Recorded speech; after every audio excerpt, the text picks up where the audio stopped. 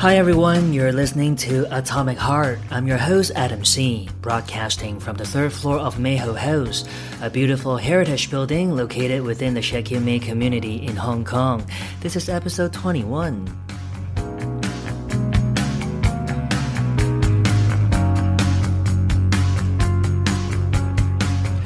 Atomic Heart is the platform where I give an update about my writing journey and all the struggles and insights along the way. I'm not a creative writing teacher, and I'm certainly not in a position to teach you how to write, because everyone does it differently. But I am very serious about my craft, and as I mentioned in the last episode, I like to take a step back from reading my own works on this program, and will instead be reading from the works of other established authors, and I have a delicious piece ready for you today. On this program, we don't analyze the passages I read. There won't be any discussion questions that follow or any kind of analysis or trying to find out what the meaning is. All I'm doing here is I'm just going to read them by tasting the words and to try and see the dream that the writer was trying to paint.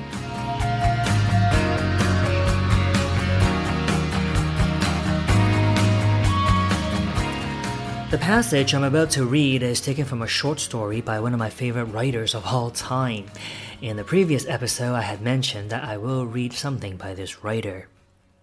And in this particular passage, first I need to tell you that this story is told in the first person. So here we have the narrator describing an old man who claims to be related to almost everyone who appears in the local newspaper headlines. Anyone, really, no matter good or bad news. The news could be just gossips or some news of achievements or accidents, bankruptcies, and in this case, it was a murder. A man, a factory worker, had murdered his wife, and it's in the newspapers. The whole city is talking about the murder. And here comes this old man once again, claiming to know the murderer, claiming to be related to him, saying how they are brothers. It's really curious how this old man who appeared earlier in the story is now saying he knows this person and that person, and he just kind of drifts in on the narrator and starts to lay claims to having been very close to this murderer and how they were brothers.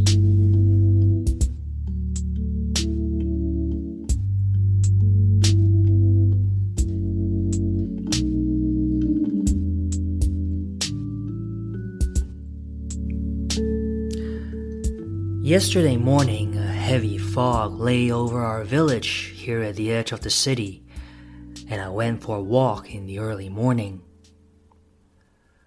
As I returned out of the lowlands into our hill country, I met the old man whose family has so many and such strange ramifications.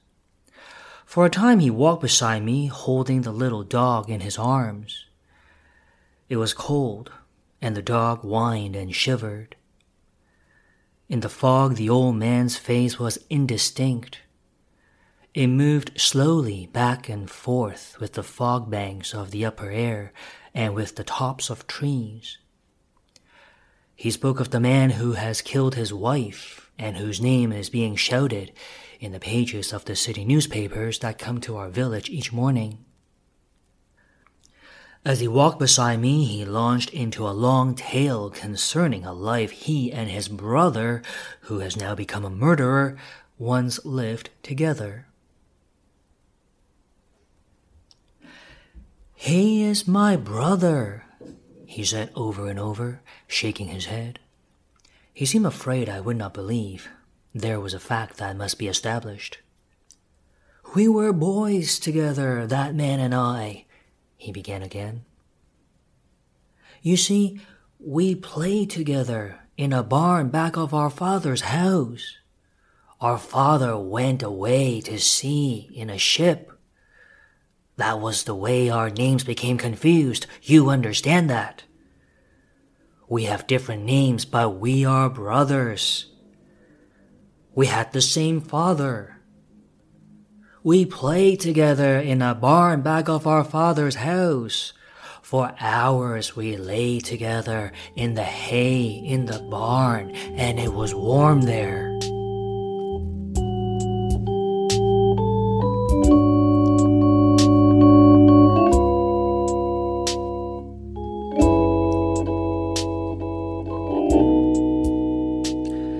In the fog, the slender body of the old man became like a little gnarled tree. Then it became a thing suspended in air.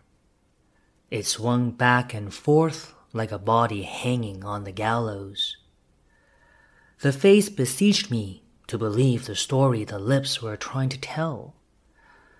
In my mind, everything concerning the relationship of men and women became confused, a muddle. The spirit of the man who had killed his wife came into the body of the little old man there by the roadside. It was striving to tell me the story it would never be able to tell in the courtroom in the city, in the presence of the judge. The whole story of mankind's loneliness, of the effort to reach out to unattainable beauty, try to get itself expressed from the lips of a mumbling old man crazed with loneliness, who stood by the side of a country road on a foggy morning, holding a little dog in his arms.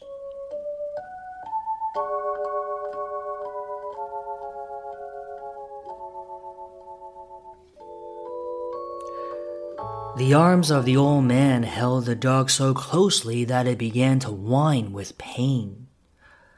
A sort of convulsion shook his body.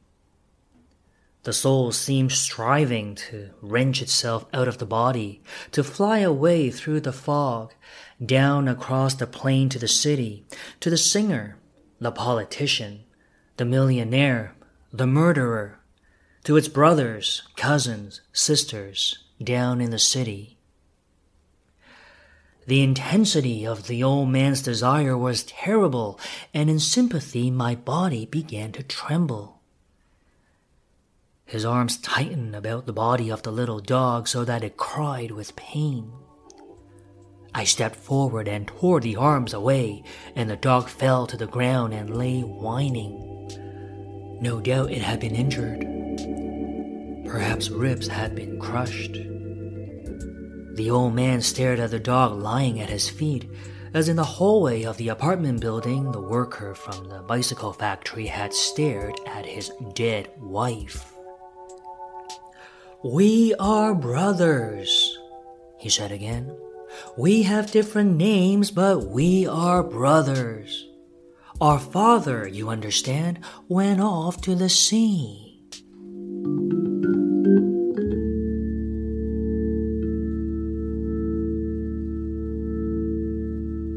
Set it right down here. We'll do the work. 3, 2, 1. Hey everybody, this is Paul Gilbert. Hi, this is Pat Torpy. Hello, this is Eric Martin. My name is Billy Sheehan, and we are Mr. Big. You're listening to us right here on Atomic Heart.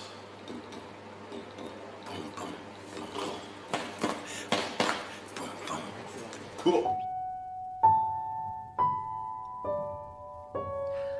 I hope you've enjoyed episode 21 of Atomic Heart.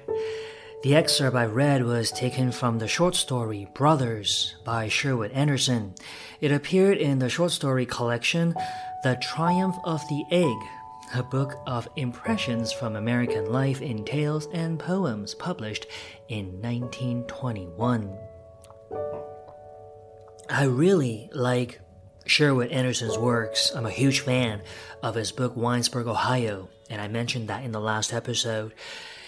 His writing is very simple. He doesn't use too many fancy words. His sentences are pretty straightforward, at times even repetitive and clunky, nothing too fancy about him. But I like the way he makes his storytelling very human, and the way he explores loneliness is something that really I find very touching. But anyways, I just hope that you enjoy that passage and you're able to get something out of it that you can use towards your art. Again, I just want to thank everyone for tuning in. Lately, I've been editing a lot. I'm working on 4 short stories, and I refer to them as my Hong Kong quartet. I live and write in Hong Kong, and I'm about to leave here. And so these are the 4 pieces that I really want to complete and have them published before I leave. And who knows, maybe I'll tell you more about them next time. Or hopefully I will have completed them, or at least one of them, by the time the next episode rolls around. Till next time, remember to keep it real and stay true to yourself. I'll see you next time. Bye now.